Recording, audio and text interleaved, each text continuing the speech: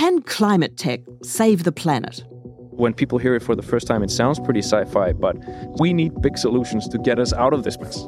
Billions of dollars are being invested in new, green, clean technology, like sucking carbon dioxide straight out of the air that we breathe, net zero supersonic jets, even mimicking the power of the sun on Earth. That's a big one. It's a big dream. The dream is basically to really become the power source of the future, right?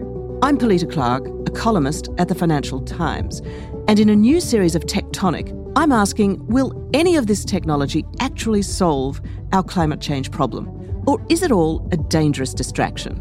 We don't have time to wait for a miracle technology. We have 8 years to solve 80% of the problem. We need to deploy technologies we have today to solve this problem. Subscribe to Tectonic from the Financial Times wherever you get your podcasts.